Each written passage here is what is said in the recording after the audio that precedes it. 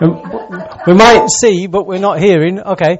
We have seen that David has escaped Saul once again, and Saul in his anger had punished the priests. He'd slaughtered the priesthood, and he then went on, and Doeg the Edomite had slaughtered the men, women and children, and even the cattle. That was how angry we'd left Saul last week as we journey through the book. David is safe and in hiding in the cave. He's got his parents moved to Moab, and he must be bewildered about what's happening. And then there is one priest who escapes the slaughter of Saul, and this is where we left it last week. But one son of Ahimelech, son of Ahitub, named Abithar, escaped and fled to join David. And he told David that Saul had killed the priests of the Lord. Notice that Saul, although he wasn't the one that had wielded the sword itself, he was still accountable, still responsible. And you've got to come to a passage like that in verse 21, and it should leap off the page, and you should ask yourselves, why did God allow that? You've got to, this is real life events. The people are totally innocent, and yet God, who could have stopped it, has actually allowed it. These are difficult passages, aren't they? I remember handing over to Kay last week, and she said, it's so difficult to get up and worship after that. And it is, isn't it? But neither should we be naive. This is in the Word of God. This is the narrator wants us to see the story. And somehow, even amongst verse 21, God's purposes are rolling through history. Rolling through. And look, let's grow up. Shall I give you some meat this morning? There are many things in life that you will never understand. That doesn't mean that God doesn't exist. It just means from our perspective, some stuff in this life goes off which we have no explanation for. Actually, if you're truthful, there's lots of stuff. Let's be blunt. If I was God, it wouldn't happen that way. If you were God, it wouldn't happen that way. But the trouble with that statement is neither you nor me are God, and it does happen that way. And we've just somehow got to accept it and learn to see with eyes of faith, even in the difficult times. Verse 22, and then David said to Abithar, that day when Doeg the Edomite was there, I knew he would be sure to tell Saul, I am responsible for the death of your whole family. Of course, David isn't, but he feels like that. He feels responsible. How does David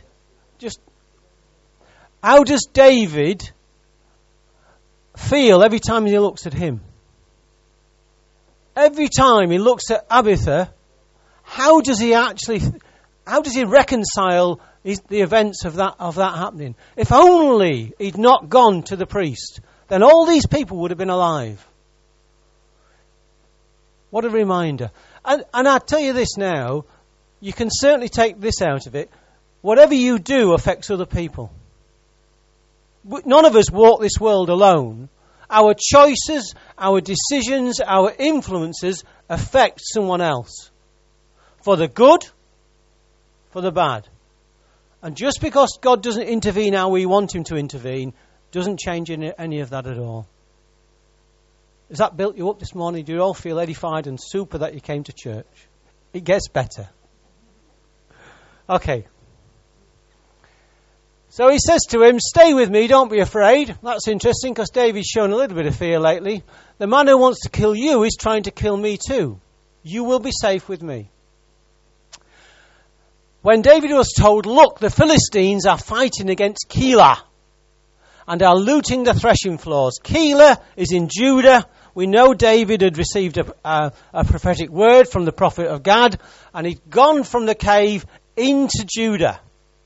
And these are under attack. And let me just explain this. The Philistines were good at this. They would know when the harvest was taken. They would come raiding parties. We see it all the way through the book of Judges, that they would come when the Israelites had gathered in the harvest and raid the threshing floors. The threshing floors were the place where they beat the grain, they threw it up into the air, and then the wind would remove the husks and you'd be left with the grain. There are two problems when someone comes and steals your grain. Firstly, in this society, you have no food. You don't nip down to Tesco's or Morrison's. You are up the creek without a paddle. And the other thing that we sometimes forget is this. If they steal all the grain, you don't have next season's crop either. This is a disaster in anyone's life when these comes raiding. And so David, having spent time in reflection, I believe, in the cave of Adullam, knows now one of the secrets to life. And it's not rocket science, it's something we can all practice, and I heartedly encourage you, plead with you, and everything else with you. Look, do what David does. He inquired of the Lord. Now David's an Old Testament king in waiting albeit, and he needs a man to go through. He needs a priest. You and I don't. And when you've got decisions in life, and listen, I stand before you as a master. If there were certificates on the wall, mine would have a PhD behind me of messing my life up. I am hopeless at it. I just can't do my own life. And I reached that conclusion when I bought a stupid farm with a disease, spent all my money, got divorced, 2 heart attacks, and I thought, that'll do. I pack in.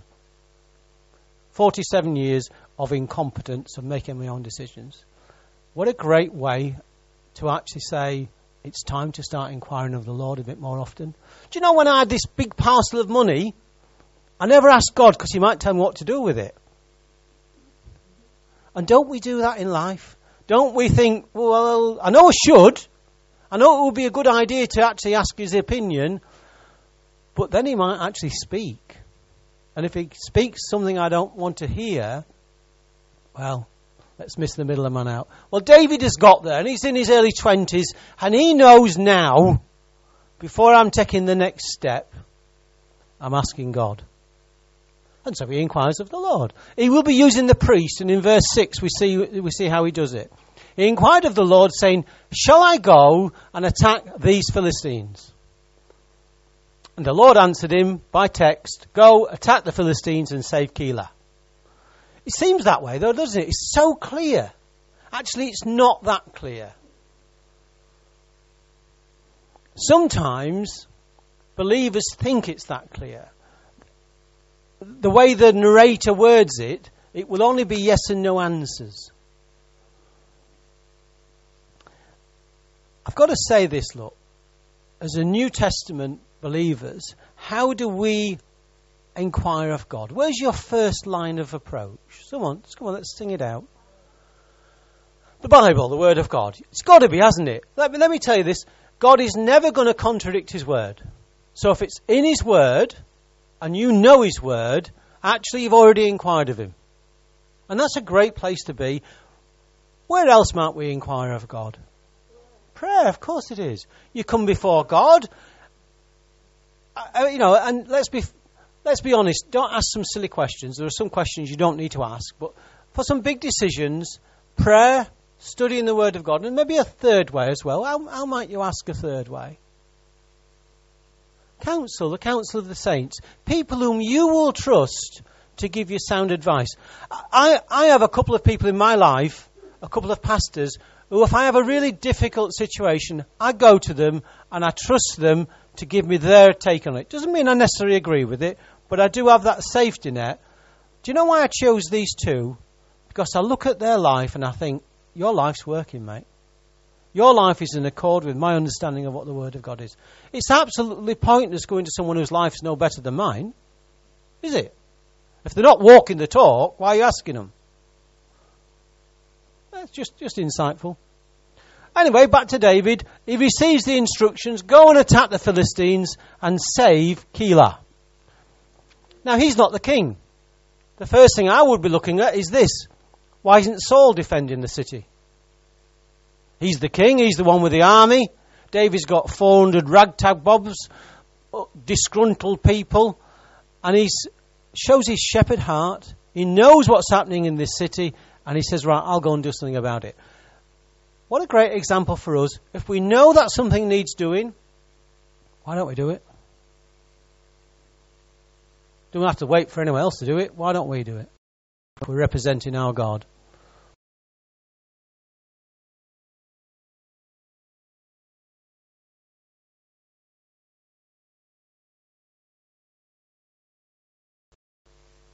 We're already fairly close to Saul. How much more, then, if we go to Keilah against the Philistine forces? Look, David, we followed you this far, and we're already in danger. Now you're asking us to go that one step further. Do you know God will always ask you to go that one step further? Because we have a habit in life of settling. And when we settle, we miss what God has got for us.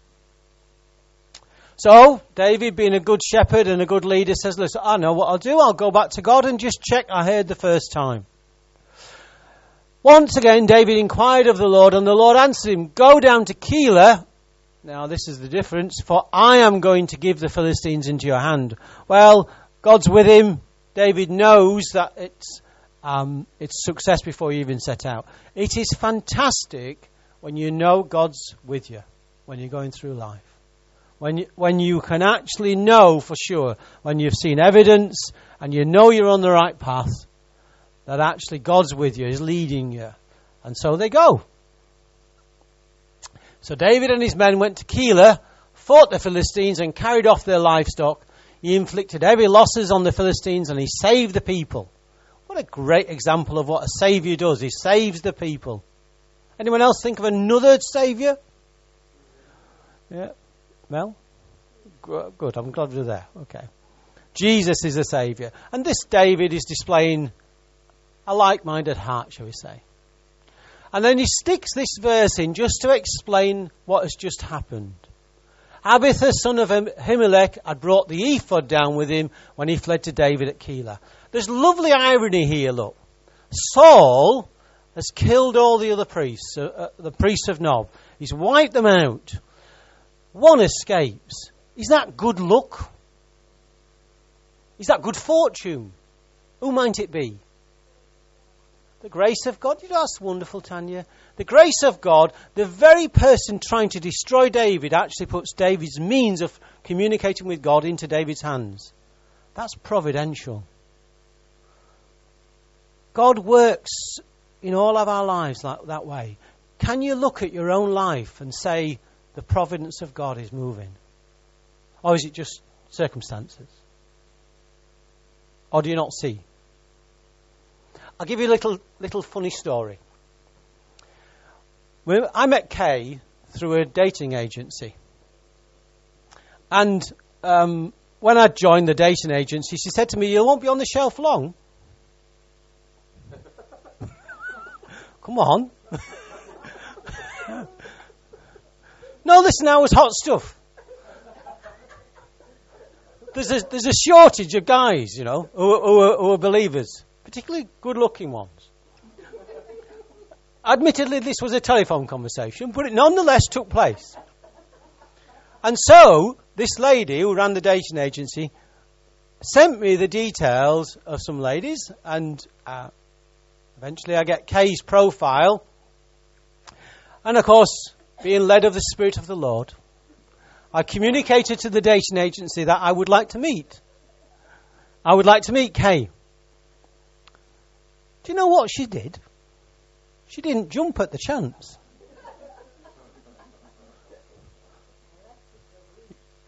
Hey, and I was gone. Another one on the scene, and I was already communicating with this lady. So when Kay's week passed, and she told the dating agency, yes, well, horror of horrors, I was off the shelf. Anyway, you snooze, you lose. You snooze, you lose. So, I talked with this woman for about a month, and she was nice, and she lived in Birmingham. When we met once, and there was some issues, shall we say. She reminded me of my ex-wife, and she had a bit of a temper and everything like that. So, providentially, now watch how my life changes, right? My daughter's out riding a horse one day. The horse throws her, and she's suffering from concussion. My other daughter is down with her husband, and I thought, well, we're 20 miles outside of Leicester. By the time the ambulance gets here, I can get to hospital quicker than that. So we piled her into the car. We shoot along the A47 towards Leicester, and I communicated to this lady in Birmingham, and I said to her, look, I'm not going to be around for a while. Don't bother texting me or anything. I'm going to be with my daughter. She's going there. And I also communicated with my ex-wife. She lived in the nursing home in Leicester, and I said to her, can you go down to the A&E? Can you check Jane in, get her moved through the procedures even before we get there? She's come off her horse. Believe me, we were used to going to hospital with her. She was always coming off the horses. But on this day, this lady in Birmingham began to really get quite nasty. And I said to her, there's nothing between me and the ex-wife. That's over, finished. But, you know, she wasn't happy that I was even in the same hospital as her. And so I gave her an hour. I said, look, you calm down. We'd only met once. Right? Okay. I phoned her back after an hour. She was like that. Okay, bin you, gone. So I'm back on the shelf. You get the picture?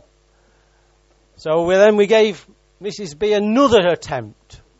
She didn't hang around that week.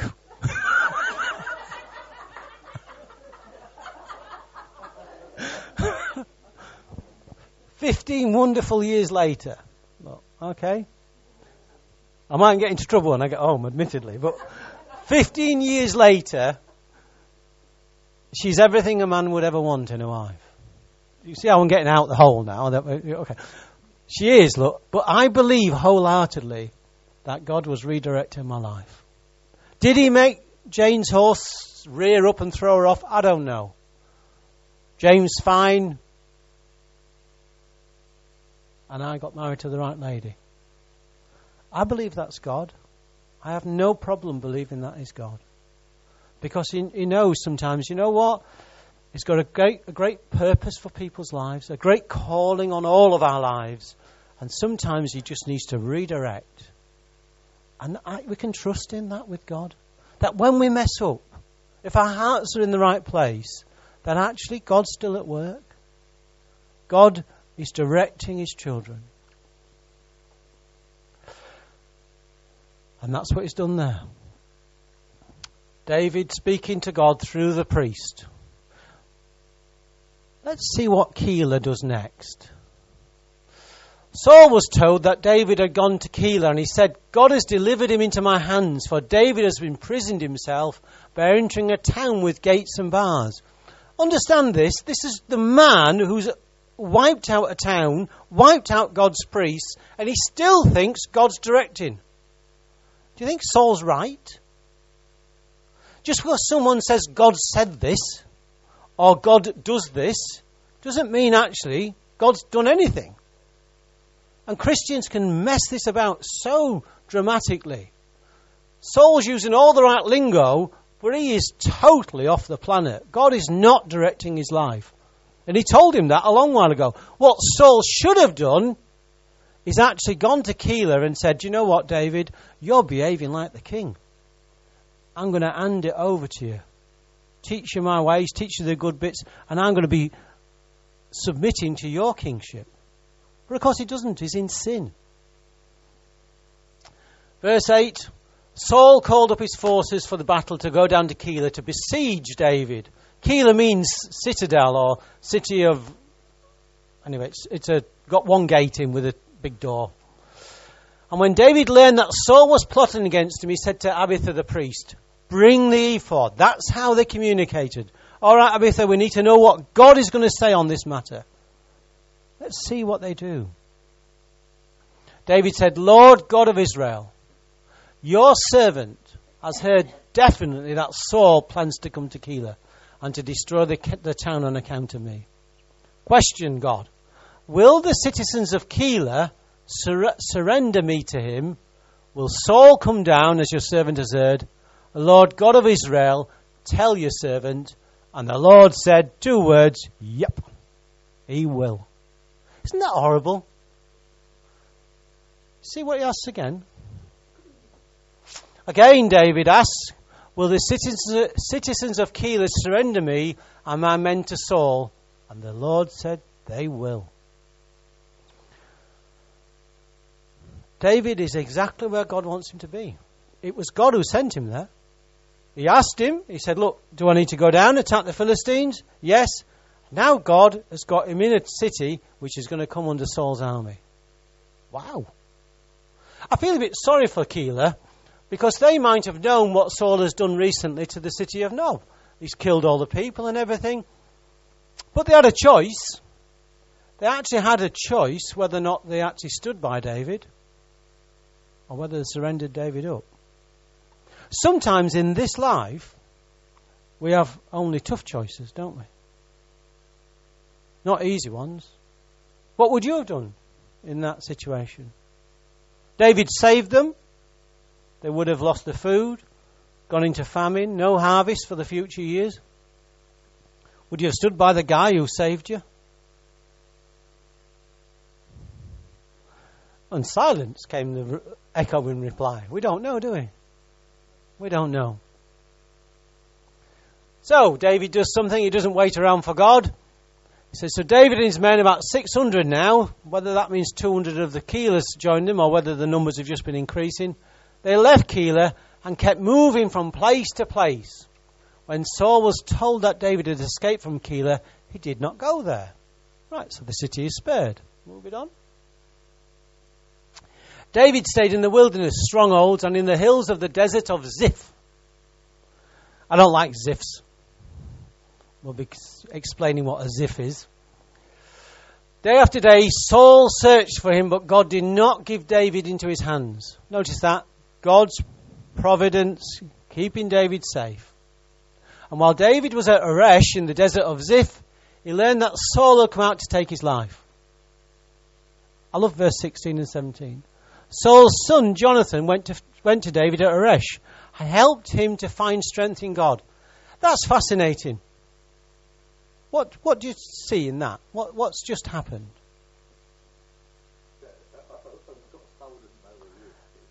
Fantastic, Kenny. Do you see that? Why? Is it that easy that Jonathan knows where he is? Maybe Jonathan's being directed by God. He can go and find him. But Saul's army can't find him. That's God, isn't it? That'll be God. And then when he comes there, look, when we're going to look at this, he comes and he puts his arm around him, he gives him a little cuddle and pulls his cheeks and things. No. That's not why Jonathan's come. He helps him find strength in God. It's good to have friends, but it's even better to have friends who help you find strength in God. Oh, I'm glad we agree. That's really encouraging. I'm teasing, Ken. Don't be afraid, he said. My father Saul will not lay a hand on you. You shall be king over Israel, and I will be second to you. Even my father Saul knows this. One of the things I think that David is guilty of is forgetting the promises of God that God has made to him. And we can do that. If you've really heard from God, I'm always amazed how many times God changes his mind. Does that fly over someone's head? Okay, watch this. God's told me this. Oh, it's difficult. God's changed his mind. Don't do it. You get yourself so confused. You put your line in the sand. You check it.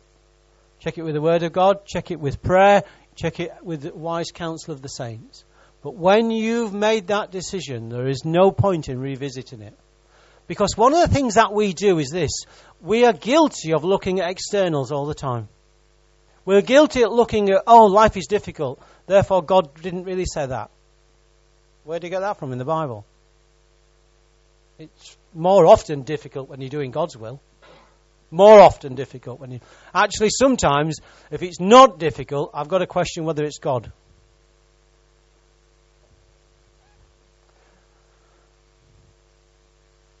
Notice this as well.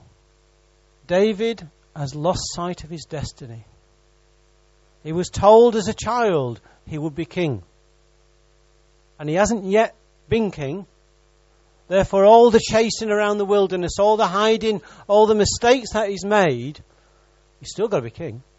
If God has said it, and your heart is in the right direction, you'll be king, David.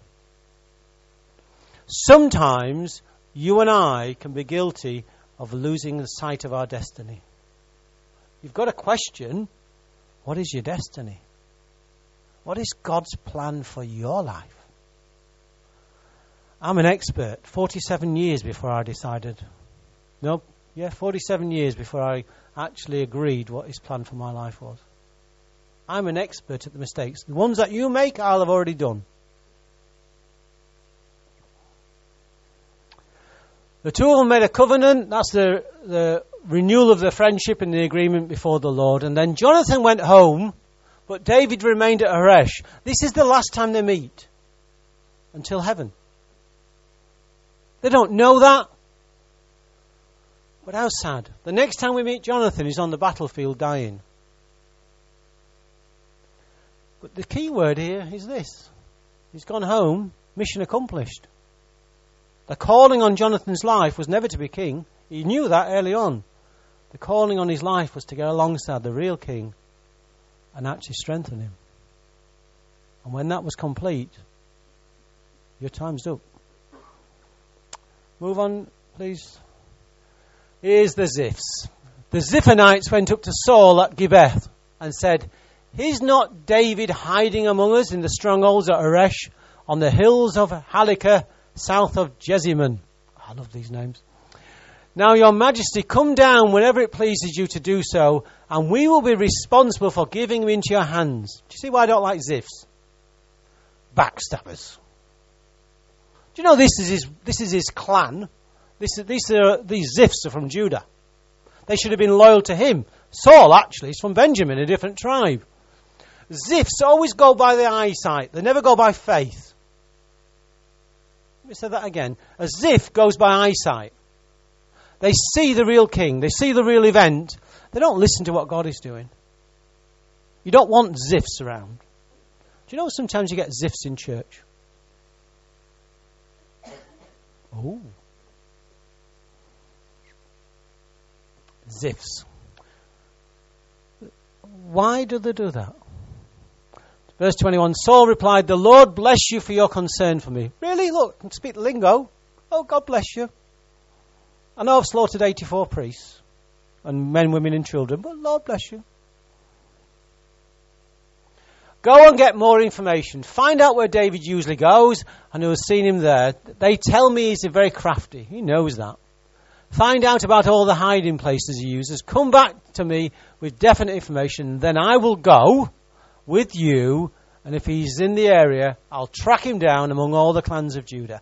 Saul is clapping his hands. Saul believes God is putting David right into his hands again. Saul's a bit thick, isn't he? Yeah, is that a technical term? Bit daft? Okay. So they set out and went to Ziph, ahead of Saul. Now David and his men were in the desert of Mahon, in the Arabah, south of Jessamine. Can you picture this from an aerial point of view? Saul and his men began the search.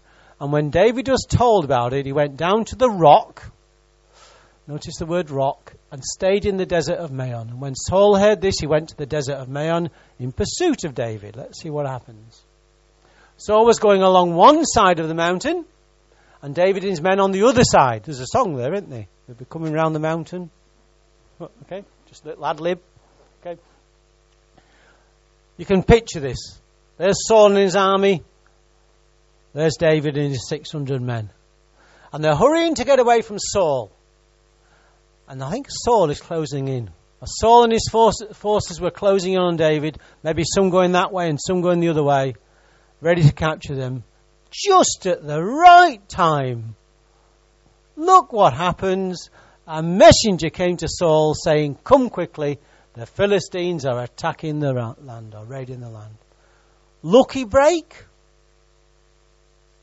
Some of you are not sure. God. In other words, the Philistines were at the beginning of the chapter, and they were the baddies, and David whooped them. That's what the Hebrew says. And then, at the end of the chapter, God uses the very people who are not his people to rescue his king. You've got to say this, look, if you believe this stuff, and it should be I do believe this stuff, we really should take chill pills. Do you see what I mean? And look, David has some rough times, and David will mess up, and he won't always inquire of the Lord. But when you're on song with God, he'll even use a Philistine to get you out of the mess. I find that really reassuring, or is that just me? Not sure. PowerPoint next, please.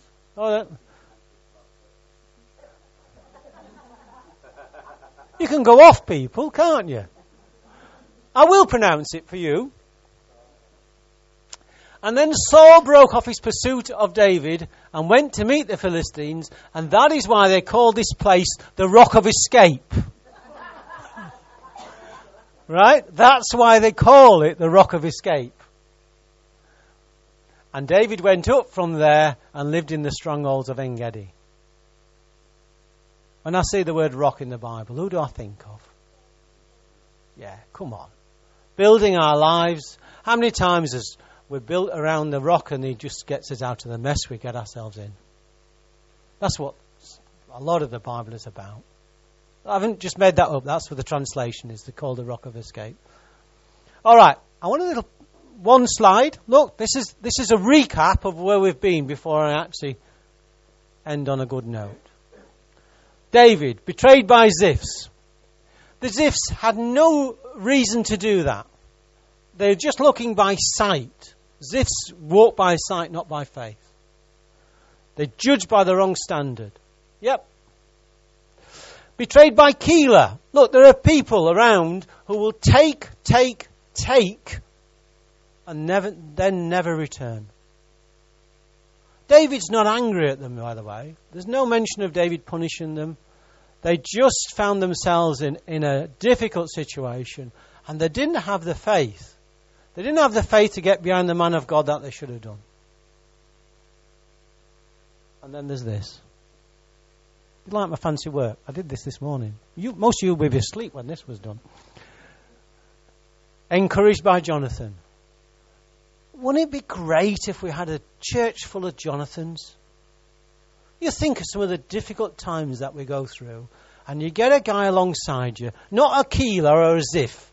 If someone starts turning you around, let's introduce something in church and say, you're a Ziph.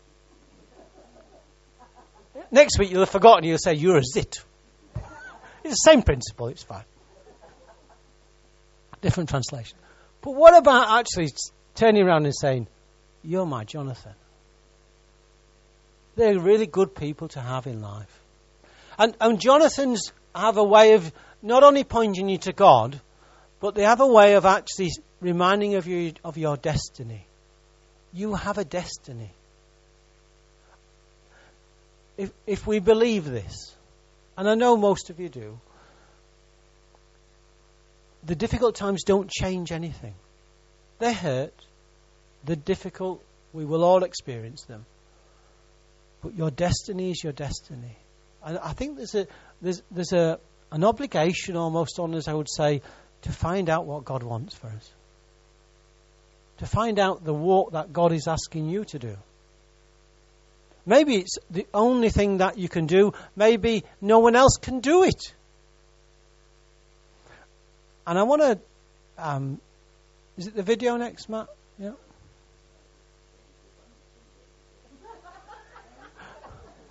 It was early morning. All right, put the psalm up, 139, thank you.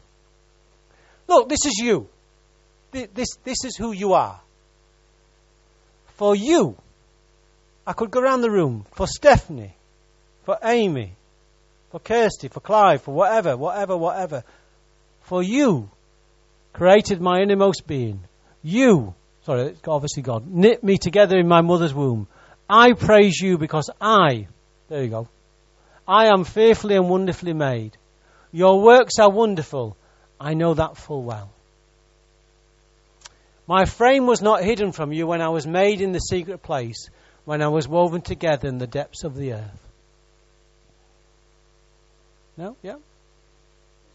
Your eyes saw my unformed body. All the days ordained for me were written in your book before one of them came to be. What a verse this is. God, how precious to me are your thoughts. God, how vast is the sum of them. Do you know God's thinking of us? Sometimes it feels like he doesn't. Anyone ever experience that where you think, God, have you forgot me? God, have you got amnesia this morning? My world's falling apart. He hasn't forgotten us. David wrote this, by the way. Were I to count them, they would outnumber the grains of sand, and when I awake, I'm still with you. That's who we are. Do you want to see a picture of who we are? Yeah, I'll do the lights.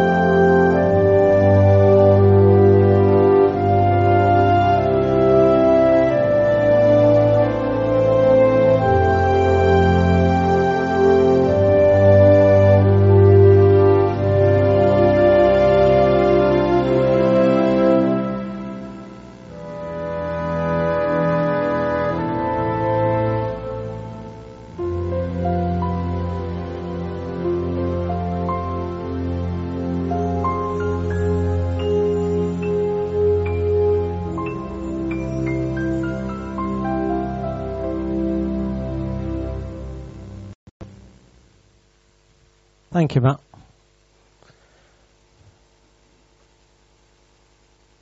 beautiful? I once heard, and don't be offended, I once heard the principal of the Bible college say this: 6 million sperms and you're it. One gets through. And that should stun us, because he creates a child with a purpose. He creates a child with a destiny, and then asks us to find the destiny.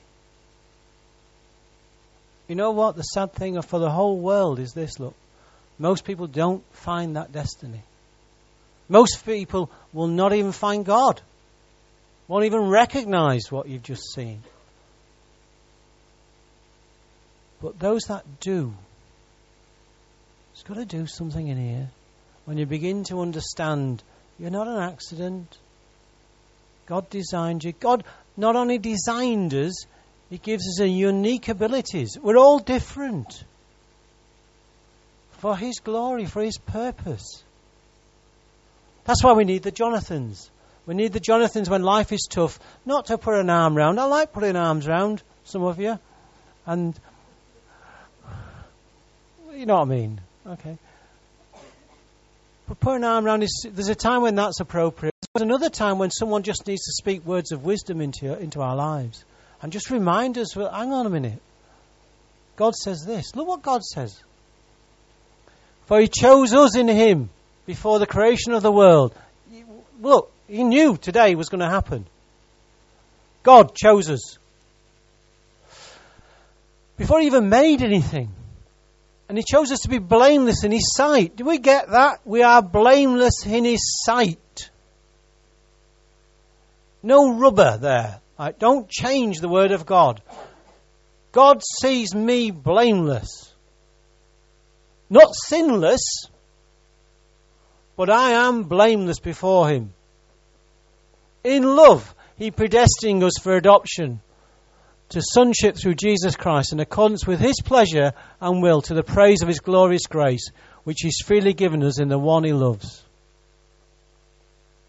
In Him we have redemption, that's Jesus, through His blood, the forgiveness of sins, all of them, in accordance with the riches of God's grace. He's just reminded us twice about this wonderful thing called grace. And what does He do? He lavishes it on us. With all wisdom and understanding, He made known to us the mystery of His will, according to His good pleasure, which He purposed in Christ. The church. Do you know what? This is not man's invention. You're a strange bunch, aren't you? You don't think? And I'm part of it. And it's supposed to be a strange bunch. Because when people see why we come and worship and put our hands up and everything, actually we're displaying something of what they need to see. If we were all the same, it's just a club. My brother plays golf and he goes down to the golf club on a Sunday. We're not a club. We're here for a purpose. Let's move on to 1 Peter, and I'll finish with this. It's all right, just come out of that, Matt. Just to speed it up. This was the very verse of the first sermon in this building. But you are a chosen race. You. A royal priesthood. A holy nation. A people for God's own possession. I feel pretty special. I do. I feel special. You want to be special people? You get no more special than that. So that you may proclaim the excellencies of Him who has called you out of darkness into His marvellous light. Do you know what? That's exactly what Tina did. Tina, when you came out to the front, you gave God the glory for God working in your children's lives. You're declaring the excellencies of a living God. Brilliant. Brilliant. Look, this is who we used to be, for you were once not a people. Yeah, 33 years I was not a people. But now you are the people of God. You had not received mercy, but now you have received mercy. And what is mercy? Not getting what we do deserve. Finish it off. Oh, that's it. Okay. We could have gone on and on and on. Let's wrap it all up. Look. Do you feel special today? I'll ask it a bit louder. Do you feel special today? Then I have succeeded in this hours and hours of labour that I willingly give for a very small salary to make you feel special on a Sunday, because God loves us. And, just for the record and for the tape, I'm no longer on the shelf.